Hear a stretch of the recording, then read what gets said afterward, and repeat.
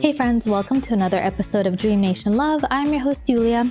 Today on the show, I interview Al Fine. She's the co-founder and CEO of Dame Products. Dame started in 2014 when she met Janet Lieberman, and Janet is an MIT-trained engineer, so these toys are awesome. Now, I didn't have any programming planned for Women's History Month. I haven't had any programming actually for the whole year because I've just been moving really, really fast and there's been a lot of stuff happening. But I decided to switch two podcasts around and put this podcast in Women's History Month slot, which is March. This is why you're hearing it now. And it's mostly because Dame won a 3-year-old court battle that they waged against the MTA. And this is a really big deal for women's rights in a way, because the MTA has always had advertising on it for years. My friend's company, Roman, has been advertising erectile dysfunction for quite some time now. They plastered all of Grand Central with it. Breast enhancement companies get to advertise on the MTA. Plastic surgeons, lots of different companies. And it only makes sense that Dame can place their ads on the subway as well. Their ads are really beautiful if you check them out. They're absolutely gorgeous. They're like little pieces of art that deserve to be at MoMA. And this is a podcast about women's rights. So I hope you check it out, and I hope you share it with a friend, and send it to a woman in your life that you admire and would get a kick out of the show. Have a great day. Hello, Al. Hello. Welcome to the show. How are you? I'm wonderful. Thank you for having me. Oh, thank you for being on the show. I wanted to start at the very, very beginning, which was, what was your dream as a kid? I definitely had big dreams as a kid. I wanted to do everything from like acting and dancing. Like I love performance. To I don't know. I just wanted to be somebody. I've also really wanted to be a talk show host. That was something that I thought would have been really fun. And then I wanted to be a therapist. So all of that. I wanted to make impact. I feel like that I always knew I wanted to do. It was probably the only thing that was really consistent.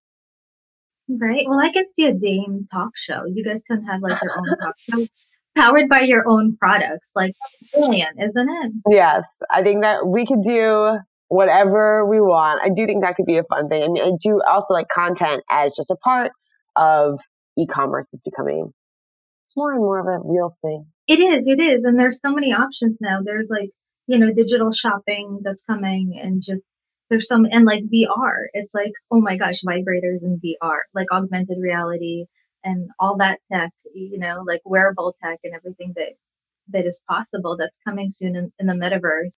Definitely. I think like for me, we take a human-centered design approach to our products, and I also like to apply that to the brand.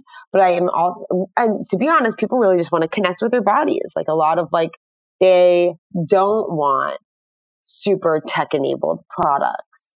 That being said, I do feel like the creativity and what could be in the future based on new technologies is really exciting.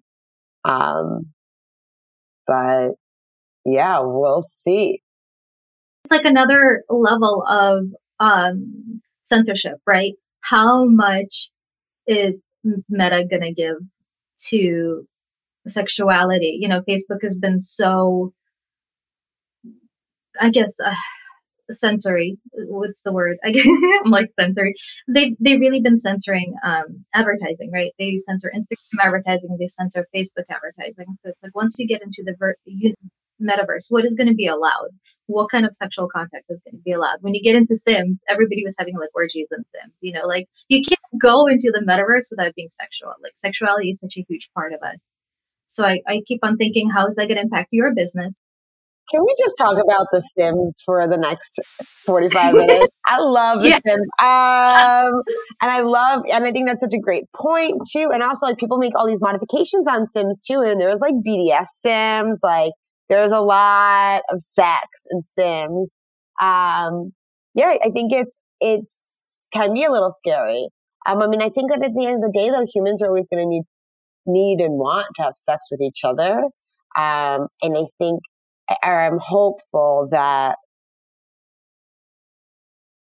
we continue to create spaces that are for sex, other spaces, and can also continue to push on society in general to understand what like sexual wellness is, as different from sexual content in our advertisements, because I feel like there's like a lot of nuance there, and it is really important that we be able to discuss sexual health, sexual wellness, sexual pleasure as a part of the sexual experience in like a straightforward, frank, calm way, without it being arousing. And I think that's really important in order to fight sexual harassment and in order for everybody to claim their sexual pleasure, to know that it is available and a part of a healthy life. Well, wasn't that the big point with MTA when they were going against your court case? They were saying that like your ads might turn people on the subway. And they actually, no, you know what? They didn't really say that much. And I think that is because like, I mean, I think there was some concern around that. I believe that the Museum of Sex ads on like the buses did cause some issues. And I mean, the Museum of Sex ads, I think had people like jumping on boobs, like and they've had some much more sexually explicit imagery as art. And that's kind of, I think, how they, worked their story to be allowed on the MTA. Yeah, that is like, I've seen somebody jerk off on the subway. It was one of the worst experiences of my life. It was definitely not, I don't know about top 10. It's pretty high though. It was not ideal. It was crazy. It was weird. But you know what? That's like every woman's initiation into being a true New Yorker. You're not a true New Yorker until you've cried on the subway and until you've seen somebody jerk off. I would like for the definition of New Yorker to be removed from like experience things that are like that, though. Like that shouldn't be the case. And I feel like also and I think that my ads actually help diminish that experience, because we're here talking about it. We're here right now talking about what's right and what's wrong when it comes to sex. Not saying that sex is all good all the time. And yeah, my advertisements, if you go and look at them, they're definitely not. They're not arousing in that way. They're really beautiful. And there are so many other ads on the subways that use sex. We use sex all the time to sell products. I was going to say, your ads are so beautiful. They're really like artwork. Like, I'm an art director in advertising, so I looked at your campaign. I'm like, this is gorgeous, because you did it from testimonials, which is great. You like spoke to people, you pulled all their testimonials and you illustrated them, and they're just like absolutely gorgeous and inspiring and like eye-catching. And I was going to ask you, do you have an in-house ad agency, or how do you do this? We do. Do you head up all of this? We do some branding. We're a ragtag team. It's in-house and sometimes with freelancer help. But the illustrator, Sophie, was in-house. It looks like a Madison Avenue campaign. It's really beautiful. Thank you. So it's nice to see like startups doing like really like beautiful work that actually like pushes the boundaries of advertising. We just wanted to make it a pleasurable, beautiful experience, and kind of tie that to the sensuality that our customers experience. And, it kind of ties into like, everything you can do with fundraising. When you have money, you can put artwork. You can put money towards an illustrator. You can put money towards a team. And I know you've done a successful crowdfunding campaign, and you raised $4 million last year, which is so amazing for SexTech. And, again, it's having access to money. It's being able to do a product, which is crowdfunding inspired. I had a crowdfunding platform for a while. We started in 2014. It was for women and diversity. And we kicked butt. Like, we had so many people funded, over like 2 million in like a year. It's amazing. But then my partners got divorced, so it's been in like hell. It's been just like in purgatory. So I'm going to be relaunching it again, hopefully this year. It's a little harder with a baby. Things are harder with a baby, yeah. But I know the power of crowdfunding, and I know the power of community. And since you've experienced crowdfunding in itself, and then raising through VCs, I was going to ask you, like, what is your advice for women fundraising, and especially in the sex femtech space? Yeah. Right? First of all, I would just say that crowdfunding, going directly to consumers, is different than going to investors. But also, I think like more important work is like, going to crowdfunding is a little bit more about product market fit, or the way that I've done it, in that like you're not just, you are validating that people want what it is that you're creating, with the actual product. So nailing that first is an amazing thing to get to do if you can do it without capital. And I think in general, you can do just about anything without capital. And then, yeah, for fundraising, I would say it's about resilience. Like, I think that I was talking to a friend, she said something to me. I was like, wait, no, I got rejected like over 100 times. Like, the lead investor that eventually invested in Dame, I met them a year and a half before they sent me a term sheet. Like, it was a really long conversation, and on again, off, like, there were so many things that happened in between, and like, I think no means no, but I also think no can mean we can still talk, like, keep people that seem interested in your company abreast on what's going on, and you never know how things can turn out. I would say then, for people who are women, remember that, like, I think as an entrepreneur, it's really like every pitch I did, it's always like, what could I have done better? What could I have learned? And I'd like to ask that question too, or like, what's stopping you from investing in my company? And the truth is, and those answers are really powerful, and you should use them and incorporate them to improve your pitch. But you should also remember that like 2% of capital goes to women, or I think if you're a woman of color, it's even less, right? Like, considerably less. So take that, remember that that's real. It's like 0.2% for women of color, and sex tech as well. Like, Cindy Gallup has been raising money for her platform, which is, I think, a really great platform if she finds the right investors, because it's make love, not porn, which is beautiful, and there's so many people using it. Yes, there are, and I think the idea of us watching real sex versus just porn is powerful, like really powerful. I love what Cindy's doing. Yeah, I do also think things are figure outable. Like, you can just get things off the ground, and get things should move forward regardless of capital, but like, progress can be nonlinear, and so much of what you end up needing capital for too is just like working capital and inventory, and then you get finance. It really is just so expensive to run a business. Like, when you were saying earlier how, like, when you raised money for an illustrator, that illustrator was in house. That's not what was expensive.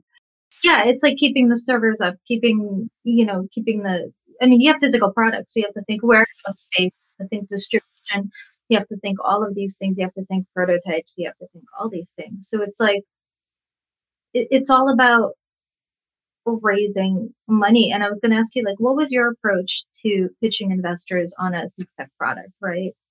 Yeah, my approach was to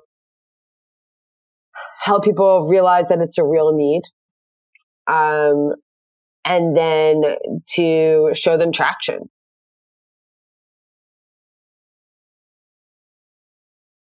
And that was something we had pretty early on because of crowdfunding, and because of what we do. I think different businesses can utilize crowdfunding more easily than others. It depends on what you're doing. Like, physical products, I think, make sense on those platforms. So yeah, explain the need, show the market, and show your traction and why you are and can do it. And the statistics, from what I remember, was that women contribute more to crowdfunding campaigns than men. So it's like, and it's interesting to see if like men actually buy pleasure toys for their wives. I talked to, they do, because I was talking to so many women, like so many friends of mine that are trying to get pregnant, and they're like, I can't get pregnant. I'm like, are you having orgasms like during sex? Have an orgasm, use a toy, use whatever it takes of your partner. I just think that like sex and baby making should be an enjoyable experience. And I also think that like trying to make a baby, or whenever we get goal oriented, it can become really stressful. It really can really change the experience of sex. But sex is still super it also shows why sex is super important, right? Like sex is this, it's a part of how we literally exist as humans and as a society. And that's incredibly powerful. It took me like 2 or 3 months for my body to just like relax when I was starting to have a baby because I was so like, I was working and I was working. My job was so high stress and I realized that I was like so tense.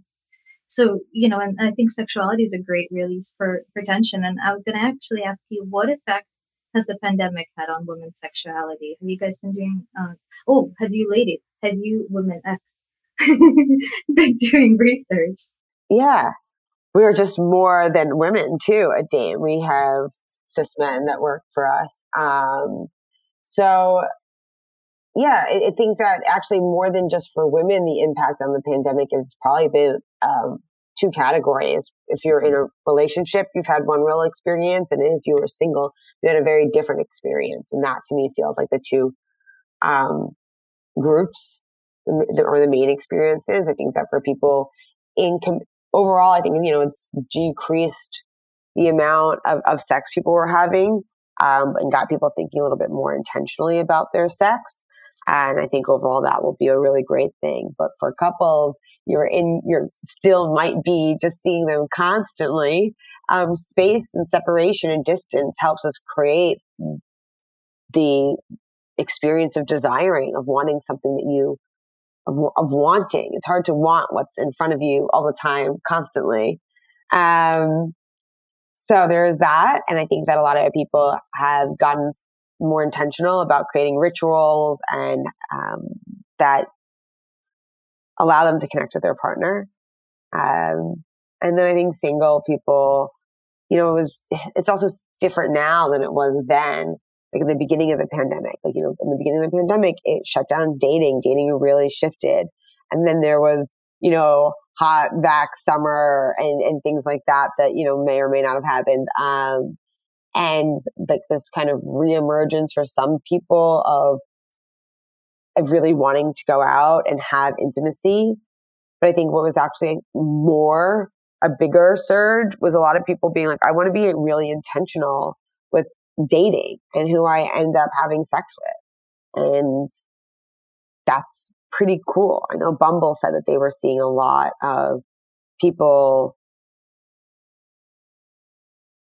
not looking for hookup culture as much anymore and just really and trying to create real connections with more intention in what they were doing. Yeah, I hear that from my younger friends who are single in New York, and they're like, it's just it's really nerve-wracking. So I have to make sure that whoever I go meet up with is going to be worth it. And then they're just like, it's not going to be like a random hookup. It's something that's going to hopefully lead to another hookup. So it's like there's a lot more pressure attached to it now, which is really interesting, and which also like makes me think of like, why is female pleasure such a taboo topic in America? Like whenever we think of like Bumble has definitely changed the game. They're wonderful. We worked with them before.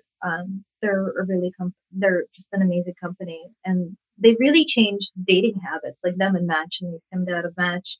Because before you used to meet people, but now it's like inappropriate to hit on people. Like in real life, you can only like technically hit on people on the internet. And like why is female pleasure still such a taboo topic in America? There's a lot of reasons, and I think it's a taboo topic for lots of people, and not just women, though there is a special intersectionality of women's sexuality for sure. And I think it has a lot to do with religion. I think it has a lot to do with the consequences of having sex, and fear over joy. So those are my simplified reasons for it. I think so too. And I think it's also like nobody talks about female pleasure, especially in porn, right? It's like there's the female pleasure of like a woman moaning in a porn, but like you don't like it looks like it's like at the expense of a man, and there's no like it's the male gaze that's always been through the ages, and it's so nice to see a company like Dame putting so much focus on the female pleasure and actually making it a topic. Like we're actually having a podcast about it, and there are ads on the MTA, and you can like this is starting conversations in different households. I think it's really cool, the power of marketing and branding and what it can do as far as trigger real conversations and behavioral changes. Speaking of the MTA, you won your battle. What was the most frustrating part of going up against such a large establishment? The most frustrating, like things that were really frustrating, so frustrated. I would say that they, so I knew this from pretty early on. At the end of the day, the MTA can create whatever policy they want to create. They just need to make sure they're being consistent with the policy and how they deploy the policy. So they rewrote their policy, and that was really frustrating. That it doesn't even necessarily. I'm interested to see how they implement the new policy. I think the policy was overall frustrating to see them change it. And I'm excited to see how that actually gets implemented and what they can do. And I can't remember the exact language of it right now, but they tried to be clearer, but about who they're not going to work with, and included more people like cannabis companies, which doesn't really have anything to do with the case entirely, but it's just like, so they're trying to be a little bit more restrictive potentially. And I'm just interested to see how all that really pans out. And meanwhile, MTA is like raising prices up every year, and they're like putting the money on the consumer instead of like making more money from advertisers and being more inclusive. I don't know that to be true, right? Like they might be. I think that they sell their inventory out generally, even though maybe not so much right now because ridership is down. So I don't know if what their revenues would be like if they were allowing all of us to do it. They might be just fine. So I don't know. Their financial what is the financial of the MTA? I have no idea what portion the revenue of the ads makes up for revenue. I have no idea what their P&L looks like. I'd be curious. It would be really interesting, right? Because it's like when you get into government things, like are you a woman and minority-owned company in New York? Did you register as that? I don't think we registered as that. There's this thing in New York where you can register as a woman in a minority company in New York business, and you get to apply for all these grants and you get all these like benefits, and a lot of it is working with government contracts. And like the more I delved into it, I was like, oh my God, like they need to innovate. Like I work in innovation, and when it comes to innovation, you're just like I was like, I'm like, this isn't even worth it because they're so outdated that like my head is going to explode working with them. So it's like there's this wonderful opportunity to be a woman and minority owned contractor, but then you're like, this defeats it because there's so much red tape. Not surprised by that. Yeah. So frustrating. And I was like, oh boy, like here we go. And with your MTA win, you're definitely gonna open up like more opportunities for women entrepreneurs. I know Mickey with Tushy is doing a campaign to take on the MTA as well because they want to advertise Tushy. I have one. I got one after giving birth, and it was amazing. Like if you had like a normal birth, Tushy is phenomenal. So like Mickey was on the show a while back too, so I'm hoping that she gets a chance to advertise Tushy because it's a really wonderful product, and there's nothing obscene about things that we do on a daily basis. But I was going to ask you, like, what opportunities would you like to see for more female women entrepreneurs coming up?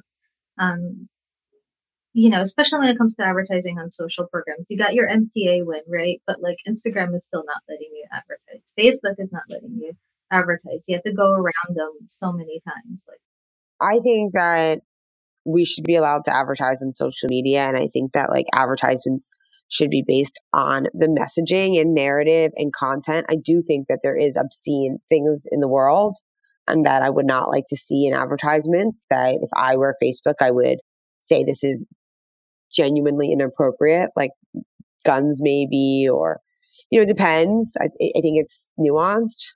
But I think that they should shift from being prohibitive of items necessarily, and being more prohibitive of like what is in the content of the ads. Like, I don't think that there's anything like, there's nothing obscene about the image of a vibrator. Like, unless, I mean, maybe that vibrator, I don't know. It is what is socially acceptable is very fuzzy. So I would just like to see us continue to push in a direction where we can have conversations and about sex toys, acknowledge their worth and their value to so many people and the joys that they bring, and do it in a way that feels like it's helping push forward a healthy understanding of sexual wellness and not doing anything obscene. And I feel like my company, I feel like, is obviously a perfect example of that. And there are lots of other companies out there. And what's crazy to me is the challenges that I have are the same as companies in menopause. And like, there are other taboo topics that feel,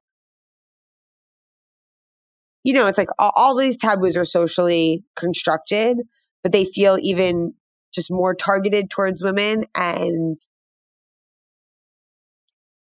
more shaming of, they all feel kind of shaming. But I just can't get over when I talk to a menopause founder, a founder in a menopause space, where they start telling me about the issues they have with Facebook, because there really shouldn't be a problem. There is not, you know, or pregnancy, like these things are, I think we're well past that taboo, but apparently we're not. It's interesting. And it's interesting because I think when you start looking at the investors of the companies, like when you start looking at Peter Thiel and be like, oh, he's one of the prime investors of Facebook, like I can understand why like these policies are being passed. And especially when it's like, who gets to play, right? Like if more women are building technology, maybe they might be more open to women causes. But when you have people designing things that are not fully inclusive, it just makes it so much harder. And like, in a way, it's like you're holding that vibrator and it's like, you know, I wonder if men feel like they're just going to be replaced by vibrators. I think that is some of the fear. And I think that but I don't think that there is that much fear. Like at the end of the day, over 50% of women in the US have used a vibrator. And like also Peter Thiel's company, Founders Fund, his fund is invested in Unbound, I believe. So they've invested in a sex toy company. I don't know. It's interesting and it's complex. And I don't think, I don't think it's just that fear, though that fear exists. I think it's this idea of how do we talk about sex in a public forum. Like the idea of talking about sex is considered to be inappropriate. Well, it's not like there's a talk show that exists that you could like listen to every day that would talk about all these talk shows. There's not like one place that you go to, like from like, if you look at the life cycle of a person, right? Like from when they're like becoming curious, like girls become sexually mature like a lot earlier than boys, you know, like speaking from my girlfriends too, you know, like I was like having feelings when I was like 4 or 5. Like I was like, oh, cute boy, who's that? Like, oh, I like that. You know, like where boys just seemed a little clueless until like puberty kind of hit in. And so it's like there's a disconnect with ages, but then testosterone comes into the equation and there's an estrogen and you get all these hormones, but like school doesn't do a good job of educating anybody about sexual pleasure. You know, you're happy if you have a sex ed class, and that is very like biology driven. That's like, there's the uterus, there's, you know, there are the testes, but there's nothing concerning emotions and there's nothing concerning sexual wellness. It's true. And to me, what's crazy about, or like what's really wild, is that emotions and communication are key to adulting. We don't teach them at all, really. Maybe a little bit of comms and writing, but just like, how do you have difficult conversations? How do you address your own emotions? How do you take care of your mind? It's just, at the end of the day, it's what makes life feel good. And we don't have those conversations at all. And for me, I really do believe that sex can be such an amazing tool and path in life to realize, you know, you can feel good in your body and that you should feel good. And there's things you like and there's things you don't like. And that's really important to understand who you are so you can go out and communicate better in the world and treat people well. And there's a life cycle to sex too, because it comes from like when we're growing up as a little child, and as women, our bodies change more than men. Like we have all these things that we go through. We go through menopause, we give birth. So I know that like for me, like every 10, 15 years, like I'm like, oh my God, I get a new body. Like as soon as I get comfortable with my body, it shifts and I become a new person. And I think sex changes as you get older, because now I'm thinking about like, what is sex going to be like after menopause? What is sex going to be like in my 60s, 70s when like my vagina dries up? Like this is stuff that like women don't talk about. And it's like,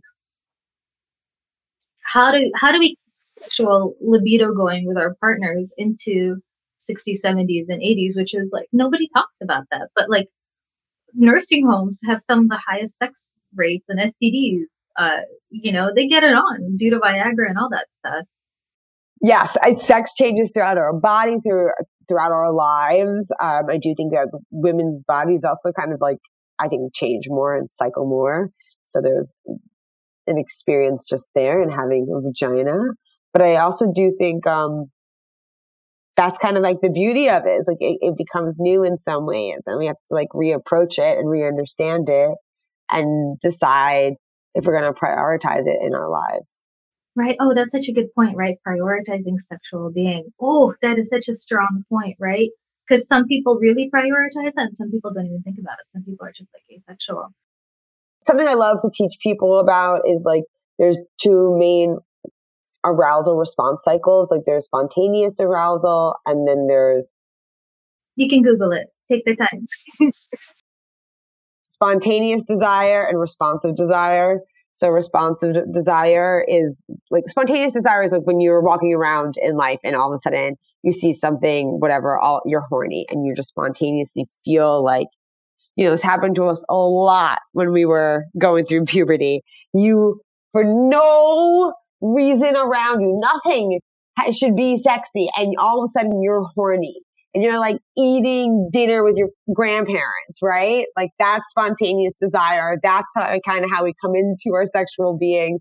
And then I think we end up often more in a responsive desire, like things like somebody touches you or like your husband gives you a massage and you kind of, your body becomes aroused because you're letting it respond to an experience. So like at the beginning, like I think a lot of times, like when you're in a committed relationship for a long time and there's the beginning of a sexual experience, deciding to just calm down for a second and let your body respond is a prioritization. It is a choice, and it is an equally valid way of experiencing sexual desire and having a libido. I love the fact that it's Christmas season and you spent the last few days running around the city hiding vibrators under trees and giving it out to strangers. Yeah, I was on the subway. I was mostly trying to do that around and on the subway, like getting on cars that had our advertisements on them and just like handing it out vibrant. So that was fun. It was just hard. Thank you. Yeah. I wanted to just talk to people. I would say most of the people I spoke to were just like, yeah, these ads should totally be allowed. I don't understand why your ads weren't allowed. And I think it's a new century, right? It's like, why isn't this happening? And I wanted to kind of pivot the conversation a little bit to being non-binary. I'm non-binary, you're non-binary, and we're both moms, and we're both married to men, which, like sometimes people are like, oh, like sometimes people don't know what to make of non-binary people. And like, I don't understand it. And, I was going to talk to you about being non-binary and like competitive advantage, like sometimes, do you feel like you have a way to see life from like two perspectives? Like, there's two spirits in Native American culture, but me being non-binary, I always felt like I didn't really fit in everywhere, but then like I also had two perspectives on things. Just the way you phrased it is so interesting to me. Because I think there's just, obviously there are so much more than just two perspectives, but I understand what you're saying. Because to me, it just also feels like, well, my perspective feels different too. It's my one different perspective that's neither feminine or masculine. In some ways, it feels like it's both. In some ways, it feels like its own thing. And yeah, I do think that feeling comfortable being more than a woman has been helpful for me. And even like this, like, I think I don't know, whether it's negotiating or whatever it is, I just feel like it's been, yeah, I think it's been helpful. It's also been it's been hard. And it is hard to understand. I find it hard to understand, like what this really means for me. So I don't know if I'm answering your question. Do I feel like I feel like just feeling different can being able to identify with the, um, non-dominant perspective in a culture, I think can be a real advantage. So for example, I feel like, one, just because I think you have more empathy and compassion for when you are in the dominant culture, or when you do hold more power in the space, you can more easily identify with what it's like to have less power in the space, because in other spaces you have less power.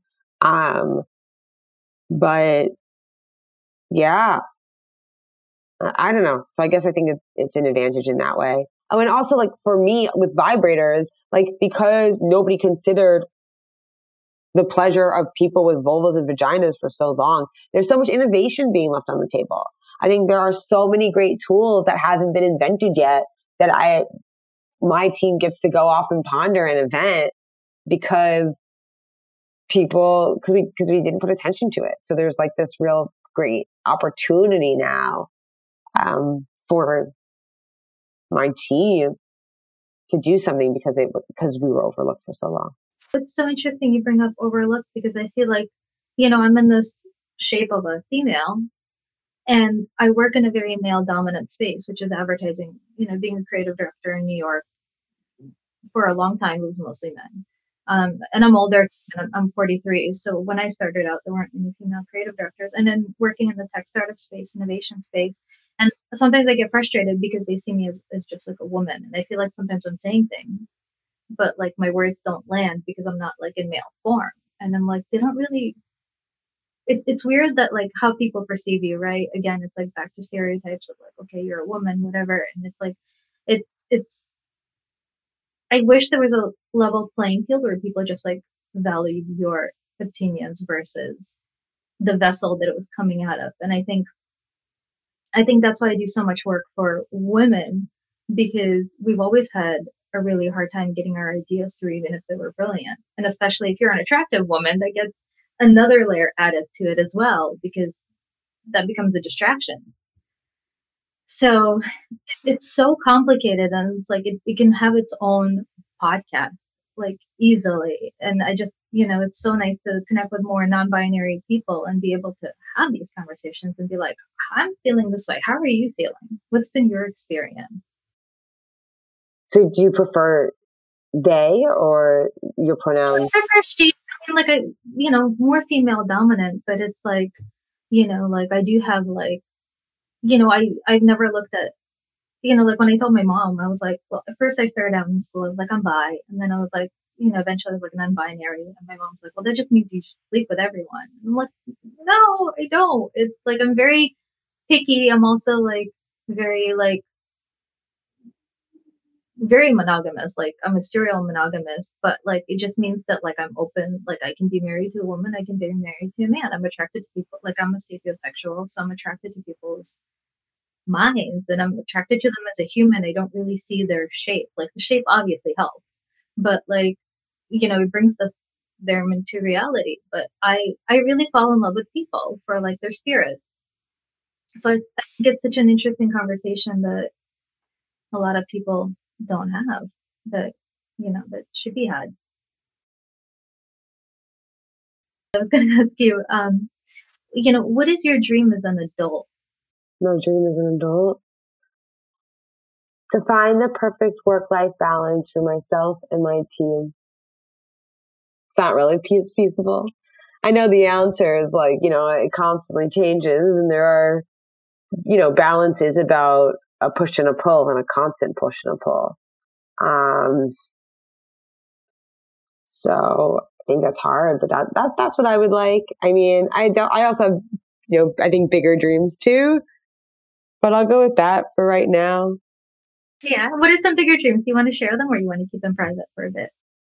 I don't know if they have form yet. I would like to do that for more and more people. Like, I just want to help life be more pleasurable for as many people as I can. And I do feel like starting a business has been one of the most powerful ways that I can really, create space and create community and create a work-life balance, or create, I don't know, just like the change. And like, as a business, there's a government, there's all these things that help create what your experience of life is, and your work culture is a huge part of that. So creating that has been a really rewarding aspect of my life. And I'd like to continue doing that. I'd love to build more businesses that are successful and great places to work and innovative, and also bring something new to the world and a new perspective and lens. That's lovely. I think that's lovely. I was going to ask you quickly, how have you been adjusting to the pandemic as a parent and as a business owner? I feel like I'm shot out of a cannon every day. And I've got my husband right now at home who's working from home. And then my mom has been coming over, and then I'm getting a nanny because I'm like, my mom can't do everything. I think that the child care is really, really, it's unbelievable. If you can afford it, then it, like right now, my daughter is with the nanny. And it's expensive, and it's something like, I feel like I want to sit women down who are pregnant and be like, this is how much it costs in New York. And I want you to know that, because you didn't know that before. And I spent so much time on the internet trying to figure out like what financially it was going to look like to have childcare. And shouldn't just be like, the vagina haver side to figure this out. But, a full-time nanny in New York could range. It depends on how you do it. If you do like a nanny share, but like could be anywhere from like $30,000 to $50,000 a year plus too, of course. And that would just be Brooklyn or whatever. That's when I was looking. It's a huge expense. But that's how I do it. That's definitely, for me, it feels completely worth it. And if childcare, there are so many other ways of getting childcare, but I think that's the way I've been able to figure it out for me. Yeah, I'm slowly going to that because I'm like, it's like there's no book that somebody gives you when you have a baby. There's no like when I had a baby, they're like, okay, now you have to feed it every 2 hours. And I was like, what? For the next 5 months. And I was like, are thousands of books, in case you're wondering. And I think one of the best pieces of advice was somebody was like, don't read any of the books. So like, it's so funny that you're like, I think it's great. Like, don't read the books. Like, there are no rules. Like, yeah. And it's such a fun experience. I don't know. I've really been enjoying it, and connecting with people over it in a way that I just, I was really afraid, and still am. Like, I don't want to be, or I don't identify as like the kind of parent that wants to talk about my kid all the time. Like, I love talking about work and business and what's going on in the world and art and music, and just there's so much. But it's also really nice, like, to have this commonality with a whole new group of people, to be a parent, or to look at somebody else and be like, oh, we're going through this crazy experience. We're taking this ride together, separately, but together. That was something I hadn't considered, was just like the way the world feels more connected now to me. Definitely. I agree. And I'm also looking for non-binary mom groups too, because I wonder what's going to be like a little different with that versus like the standard mom groups. And more like entrepreneur groups too, because again, you want that conversation. You're like, I've been doing product and now I'm a mom, and it's shifting. So it's like, and then you talk to people like, it's all these different conversations, but I know you are super busy and it's almost 11 o'clock. So I'm going to let you go, but thank you so much for taking the time, and keep in touch and play date if I'm in the city or something, whatever. And if anything I can help you with, send a shout. And I love all the work that you guys, you ladies, I keep on saying guys. It's something I really want to change. I actually kind of feel seen by Hey Guys. Bye, dear. Have a good day. Bye.